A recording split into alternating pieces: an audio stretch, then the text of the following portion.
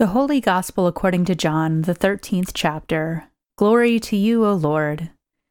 Now before the festival of the Passover, Jesus knew that his hour had come to depart from this world and go to the Father. Having loved his own who were in the world, he loved them to the end. The devil had already put it in the heart of Judas, son of Simon Iscariot, to betray him. And during supper, Jesus, knowing that the Father had given all things into his hands, and that he had come from God and was going to God, got up from the table, took off his outer robe, and tied a towel around himself. Then he poured water into a basin and began to wash the disciples' feet and to wipe them with the towel that was tied around him. He came to Simon Peter, who said to him, "Lord, are you going to wash my feet?" Jesus answered, "You do not know now what I am doing, but later you will understand." Peter said to him, "You will never wash my feet." Jesus answered, "Unless I wash you, you have no share with me." Simon Peter said to him, "Lord, not my feet only, but also my hands and my head." Jesus said to him, "One who is bathed does not need to wash except for the feet, but is entirely clean. And you are clean, though not all of you."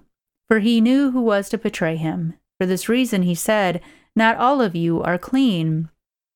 After he had washed their feet, had put on his robe, and had returned to the table, he said to them, "Do you know what I have done to you? You call me teacher and Lord, and you are right, for that is what I am. So if I, your Lord and teacher, have washed your feet, you also ought to wash one another's feet. For I have set you an example, that you should also do as I have done to you.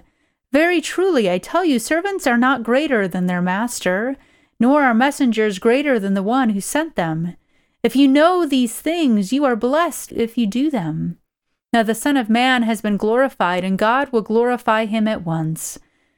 Little children, I am with you only a little longer. You will look for me, and as I said to the Jews, so now I say to you, where I am going, you cannot come.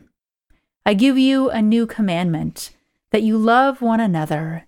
Just as I have loved you, you should also love one another. By this everyone will know that you are my disciples, if you have love for one another. The Gospel of the Lord. Praise to you, O Christ. Do you know what I have done to you? Jesus probably senses that this is the question the disciples are asking themselves, or whispering to each other at the end of the other end of the table. What is he doing? They must surely be astonished and even a bit scandalized by Jesus taking off his outer robe and assuming the posture and dress of a slave, bending down to wash their feet. He is their teacher and master. What in God's name is he doing, taking on the menial task of washing their feet? They're the inferior students. Why is their superior, their teacher, the one they confess to be the Messiah sent from God? Why is he insisting on washing their feet? What is Jesus doing? Well, in the Gospel of John, Jesus teaches through signs that he uses to reveal more and more his full identity as the Son of God. His washing of feet is this final sign, a farewell lesson to the disciples before he is taken by the soldiers and hours later, executed in shame and disgrace. Jesus is teaching through a physical sign how the disciples are to remain in relationship with God and each other after he goes back to the Father. He is teaching them what it truly looks like to love God and others, to follow in his way and be the light that reveals Christ in the world. So we wash feet, and that's being the light of the world? Not quite. Okay, so foot washing is a sign that we should act with love and serve each other. Yes and no. Yes, we should love and serve each other, but no, that's not the full lesson of the sign. That isn't all that Jesus is doing here. Do you know what I have done to you? Jesus asks. What Jesus has done is to act with love and serve disciples who he knows will betray and deny him in just a couple of hours. He washes the feet of Peter, who will deny him not once, but 3 times. He washes the feet of the others who will run for their lives away from him, not even looking back. According to John, only one of the disciples will show up at the cross in Jesus' most desperate hour. And Judas, well, disciple Judas, he betrays him, handing him over to those that will ridicule, condemn, torture, and even kill him. Yet Jesus even washes Judas's feet right before he goes to set his death in motion. Do you know what I have done to you? Jesus has used this sign to fully reveal who he is, the Son of a God who looks at us and sees a fellow beloved child of God, instead of all the bad things we have done and are prone to do. Jesus reveals a love that isn't dependent on us or our world, but will time and time again meet us with grace upon grace. Jesus reveals that evil and sin and even the death of God's Son will not keep God from wanting to be in relationship with us and love us back to life. Jesus reveals a love that cannot be changed by our response to it. God's love is not contingent on us or anything else.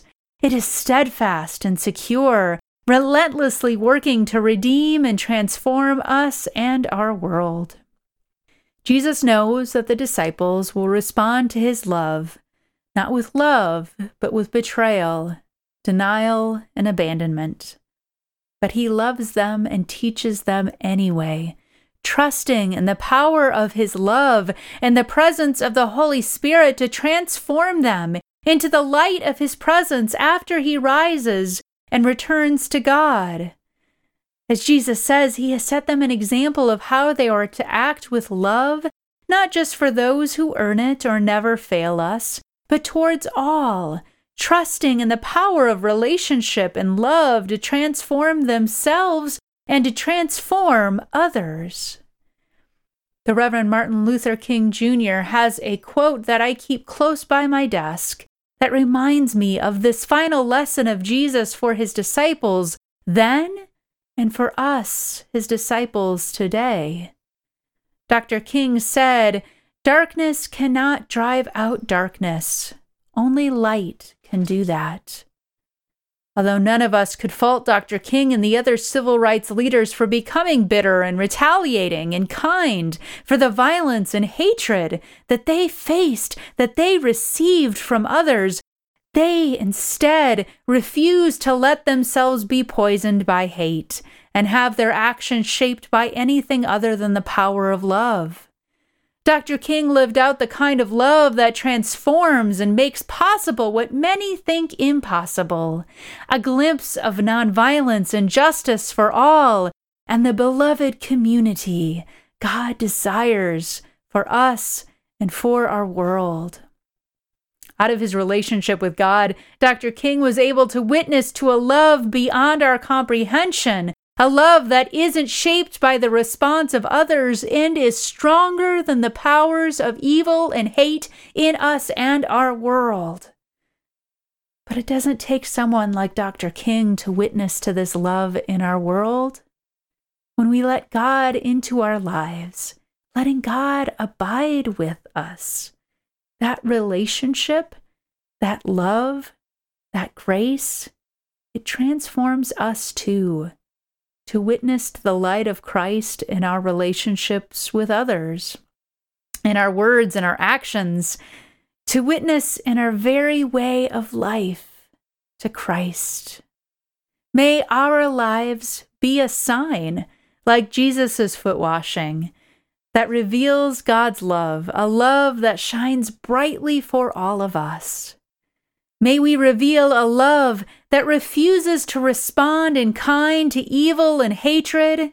May we reveal a love that refuses to reflect hurt, shame, and suffering back to others. And instead, may we reveal a love that shows the world the better way of Jesus. Thanks be to God. Amen.